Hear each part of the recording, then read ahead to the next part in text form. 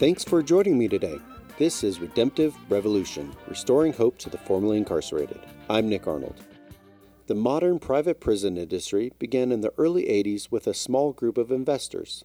They landed a contract to take over a facility in Tennessee, and it has grown into a multi-billion-dollar industry. Today, they house roughly 8% of our country's inmates, yet exert massive influence over policy, crime laws, and incarceration practices. My guest today is Sue Binder. She spent 13 years as a mental health professional at a private prison in Colorado. She is also the author of the book Bodies and Beds: Why Business Should Stay Out of Prisons. Sue, it's great to have you on the program. Thank you for having me, Nick. It's a pleasure. So you're first and foremost a mental health professional. Tell me, why did you get into that field, and how did you find yourself working for a private prison? Wow. I joke sometimes that I was led into this field kicking and screaming. It kind of found me, I think. I was working at the college, just helping out there, and got drafted into teaching a drug and alcohol class. Okay. And I liked it. So from there, I moved into the mental health field. And then, as I was pondering what to do, working 2 part-time jobs, I spotted an ad at the prison for an addiction counselor. So sure enough, I moved over to the prison and knew nothing about it, of course, but was able to do both alcohol work and mental health, and eventually just branched into the mental health field. Yeah. So help me understand how private prisons kind of work. The counties, state, and federal government contract with them. So tell me, why do these entities, these government entities, work with private prisons? That's a good question. I think one of the things initially was the number of inmates. The private people stepped in and said, we can help you out here. You don't have to build another building. We can do this, and we can do it cheaper than you guys can do it. There's a question, and there's some indication that's not always the case, the cheaper part, but that's the thinking. And then the other thing, of course, and I live down here in Lamar in a rural area where jobs are scarce, so privates provide jobs. And that's awesome. That really helps rural communities. They're a clean industry, no big smokestacks in the air and all that good stuff. And again, like I said, DOC doesn't have to build more buildings. So overall, it seems like, a good solution for the communities. Doesn't always work out quite that way. Sometimes it's hard to find good qualified staff. But the other thing, of course, that becomes a problem, the downside, is when they pull out. And we've seen that twice now in Colorado with Walsenburg and Burlington. And when that happens, it really, really hurts a community. In terms of the jobs and just, they pay utilities. People go in and eat meals and shop in those towns. So it is devastating when they do pull back out. So it sounds like a private prison at its initial, when they're talking with these government entities, it sounds really good on paper. They don't have to build a facility. They bring jobs in. They help boost an economy. So tell me, with these contracts, what are governments agreeing to when they're working with private prisons? And obviously it changes, but what kind of in general is the agreement between these two? Yeah, and it does change, of course. It's going from state to state, and the different private companies too. There's 3 majors. CCA, which is now called CoreCivic, is the major company, and then we have the GEO group and another group called Management and Training, MTC. What they often do in their contracts is provide for what we call guaranteed minimums. So what that means is we're going to guarantee you that we will have so many offenders, or certain percentage is guaranteed. So if a facility falls below that, then DOC will strive to get those numbers in there because they've already agreed to it in either a contract or an addendum. Sometimes they'll put an addendum on top of it. Estimates are, those guarantees can run 80 to 100% guarantee to be filled. More likely around 90% is what they strive for. So, of course, we all pay for that as taxpayers for those guarantees. And, when they started with this, oddly enough, it was back in 2003 at Houston, the Houston Processing Center, which is for immigration. Okay. So at that time, they guaranteed $375, but it's gone from there, continued to increase over the years.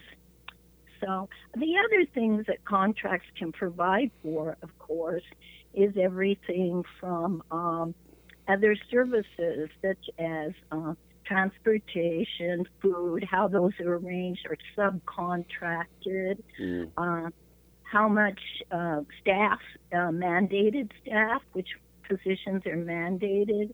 If not filled, then the facility can be taxed for that or charged for that if they don't fill positions in a timely manner, if they're mandated positions. So a lot of things can be included in those contracts, even what level prisoner the facility will hold. For example, at the privates in Colorado, they cannot hold prisoners who are above what we call a level 3. So Okay. 4s and 5s can't stay there. They're either suicidal, psychotic, dangerous, and they have to go back to DOC. So, and I'm sure there's much more in contracts that we never see. Right, exactly. The public, but yeah.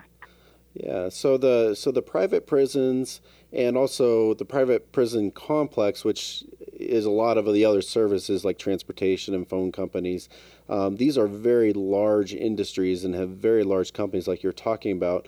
And they're employing a lot of lobbying efforts on government. So what kind of policies are they trying to get passed? That's a good question, too, and I get on my soapbox a lot about the lobbyists, in the privates at least, because they have really impacted some of our legislation, I think, as far as the inmates go. For example, let me back up just a little bit, saying that CCA has, or Core Civic now, has been a part of an organization called ALEC, A-L-E-C, which stands for American Legislative Exchange Council. What ALEC is, it's a large bipartisan, supposedly bipartisan organization that's made up of state legislatures. They're also made up of 200 corporations and special interest groups. So those folks have been instrumental, along with CCA and National Rifle Association is another group that works with them quite a bit. They played a large role in passing truth in sentencing and 3 strikes you're outlaws. So, as a lot of you may know, those laws have spread like cancer over this country. And what happens with those, it basically means that offenders will do more time. They'll serve their full sentences in many cases. And 3 strikes, life imprisonment Right. for the third felony. 85, if you're truth in sentencing, you're usually going to do 85% of your sentence before you're even eligible. So then we see that offenders, that might have gotten a break, that might have gotten out sooner, it's not happening now with these laws. And they're continuing to get tough on crime laws. And these are the type of things that the privates lobby for. It's in their best interest. They're in there for profit. And if they don't get the inmates, they're not going to make money. And so it's in their best interest, at least the way I see it, to keep those guys revolving in and out of the system. Yeah, and I think one of the things that struck me most when I was looking into this is looking at the percentage of people that they incarcerate, around 8%. Yet their lobbying efforts are affecting the entire system, and so it's helping to increase not only inmates in their facilities, but inmates in every facility, because these laws are on the books. They are, and so even in the county jail, I see that right here in our area with a lot of the crimes being mostly drug-related. And right now, some of the work I do is with probationers. And so, a lot of these people are right on the edge of going right back into prison. They're just one drug use away sometimes if they relapse. It's very difficult. I get on my soapbox a lot about addiction because we put so much money into prisons that we could be using for addiction and other treatment programs. Yeah, a lot of the crimes that I saw when I was working in the prison, I estimated sometimes 85 to 90% of those were somehow related to substance use, to addiction. Wow. And it didn't really matter what the crime was. It could be domestic. It could be, a robbery. I once had a guy that robbed a small store, got $250, but he used a gun, came to prison. Why did you do that? Well, he needed drug money. So, it's rampant with folks that could use more treatment, and that's sad. Definitely, especially since some of the costs that I'm seeing per inmate per year are in the 25,000, 35,000 a year range, and it seems that money could be better spent getting these people back on track and not putting them in prison for years. Right. And that was, one of the issues that just pushed at me to such an extent that I felt overwhelmed by the numbers and the inability to really impact people in the system. The resources are often very limited. Now, let me ask you. So, private prisons are publicly traded, like we were talking about. They are in it for profit. Right. But some of the main ways that they make money are obviously housing more prisoners, and then reducing costs for housing those prisoners. So how does that affect, you spent many years day to day working in a private prison. How does that affect the day-to-day conditions and culture of prisons? Yes, and when I first started working, our numbers were very low. Our facility only held about 600. So at that time, 2 of us working mental health, and then there's the addiction department also, we could manage that. I went along and we did fairly well. I did 2 or 3 groups a week and had some individual counseling. But when we increased, and the numbers rose to almost 1,400. Wow. It just became impossible, even with one more mental health person. You're supposed to monitor them, at least just monitor them every 90 days. And that just became very, very difficult because we had, at one time, we were up to 444 mental health patients. And that is a challenge. And then you've got your additional paperwork and classes that you teach and so forth. So it becomes overwhelming. I lost 3 good clinicians during those last 3 or 4 years. They just reached the point they were overwhelmed, and they went on to other positions where they wouldn't have so much stress, where they could manage. I think the morale just really came down. I pinpoint a date in my book, July of 2012, when CCA officials came in and got rid of 17 positions in the facility. They eliminated them due to budget costs. That meant programs were cut. And so at that period of time, I saw the morale in the whole facility go down to the point that during the time I was there, I don't believe it ever recovered, really. It just makes it very, very difficult when you feel like, as a mental health provider, as an addiction counselor, you're not doing the good work that you could do with these guys to get them back on the street. Because that's what it's about. It's about the offenders and getting them the tools they need so they can get back out there and be good citizens, Right. So these programs, what are some of the programs that were cut when they made those staffing cuts? Oddly enough, computer classes. That was a big one. Janitorial. I'm trying to think. There were probably a few more, but those were the big ones that I, really questioned, because everybody needs computers today. Right. We at least know how to turn them on, maybe, and click on something. Yeah.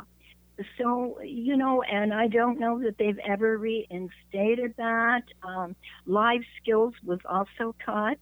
That's another program where, they learn about how to fill out an application, how to do a resume, how to just do these kind of things you do when you get back out there on the street and you've been locked up for, however long, 2 years or 10 years.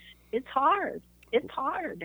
So our country is experiencing a lot of questions about how we handle mental health, and what's become apparent is that our prison system has become kind of a de facto mental health institution since we've gotten rid of so many of those. How did that look for you, having to deal with all these mental health patients in the prison and with the resources that you had? Right. Yes, that's a good question, too. I actually refer to prison as the new asylums in my book, because that's kind of the way I see it. Because, when you get, like I mentioned, a number, over 440, that have mental health diagnosis in the system, they need help, they need treatment, they need counseling, therapy, all the tools and classes we can give them to help them. Often they may be on medication. That number brings to mind, at that time there were about 300 roughly that were on medication. So they would also see the psychiatrist basically just to get their drugs refilled, So what happens with that, too, with a mental health person, someone with a severe diagnosis, they don't operate and think the same way that I'm looking for the word, but a regular inmate would. So someone can give them an order, tell them you shut up and sit down, and they may be slower to process because of their reasoning or how their medication's affecting them that day. And staff doesn't always understand this or get it. So they're going to be treated just like anyone else by the rules. So they end up breaking rules a lot. They end up in segregation. They decompensate a lot when they go to segregation. Now, Colorado did do some good things with that.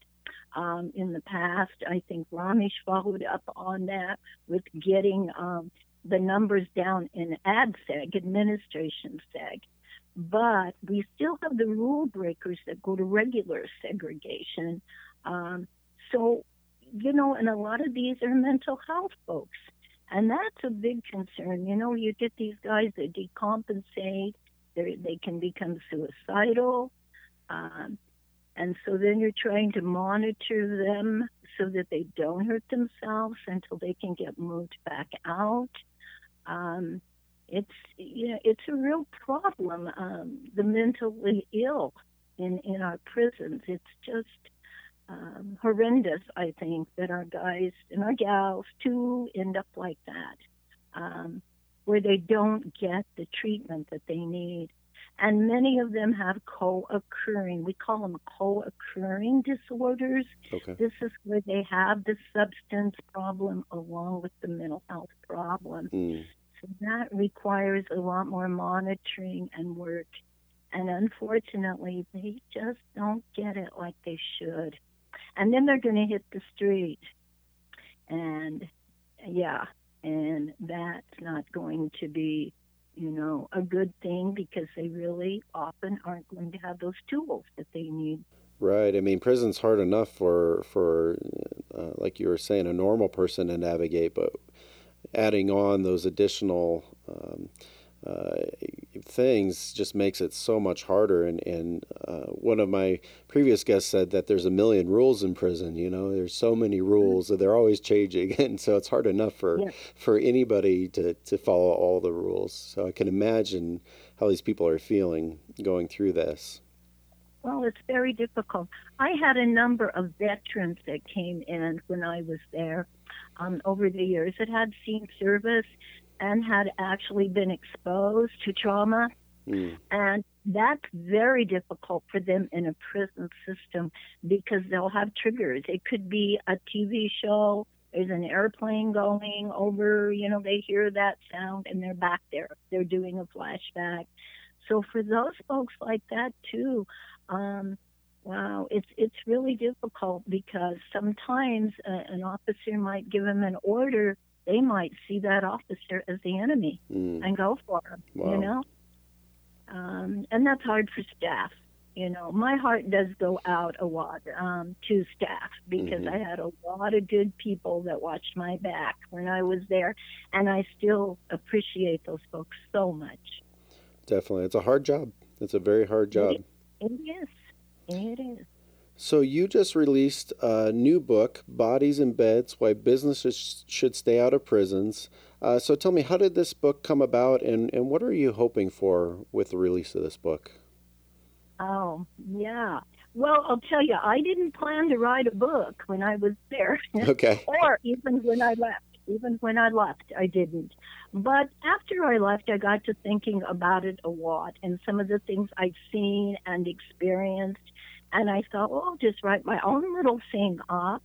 In fact, I had written a little series, humorous, a little ebook called I'll Never Make Parole.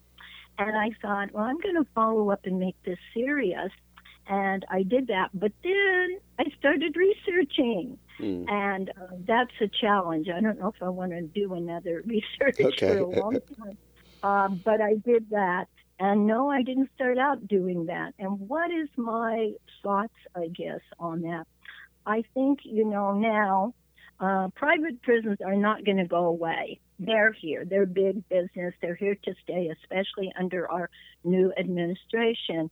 But my hope is that the public's aware, and at least we can do some restrictions on the use, and mainly for the privates to take a look at some of their requirements, their rules, some of the way they handle business, and making changes inward. I know some have probably done that already, some of the things that went on when I was there. So I'm hoping that some of those changes, but the main thing I hope the book is to get everybody on board to provide better services and give the offenders the tools they need to get out in their communities and be good citizens. You know, we need them out here with their experiences and everything they've gone through. They can contribute and can be rehabilitated, and we don't want to forget that. Numbers tell us that 1 out of every 10 persons in this country is either going to be in jail or prison at one time, sometime. So, you know, when we think about that, our family, our loved ones, you know, we want to do a good job with the folks that are serving time. They're not all bad guys. They're human beings. Some of them need to stay there. I'll be honest about that. Some of them do need, for their own well-being and that the safety of the communities. But many, many of them could get out and lead productive lives. That's what I'm hoping. That's great. Sue, I just so appreciate you taking some time to be on the show, and I'm just so excited for what you're doing and wish you the best with your new book. Well, thank you, Nick. I appreciate it, and I'm glad to be here anytime. Thank you. That was Sue Binder. Be sure to check out her book, Bodies in Beds, Why Business Should Stay Out of Prisons. You can find a link on our website at redemptiverevolution.com. I'd like to hear from you as well. You can connect with me on Facebook or Twitter. Just search for Redemptive Revolution. There are also lots of great resources at our website, redemptiverevolution.com.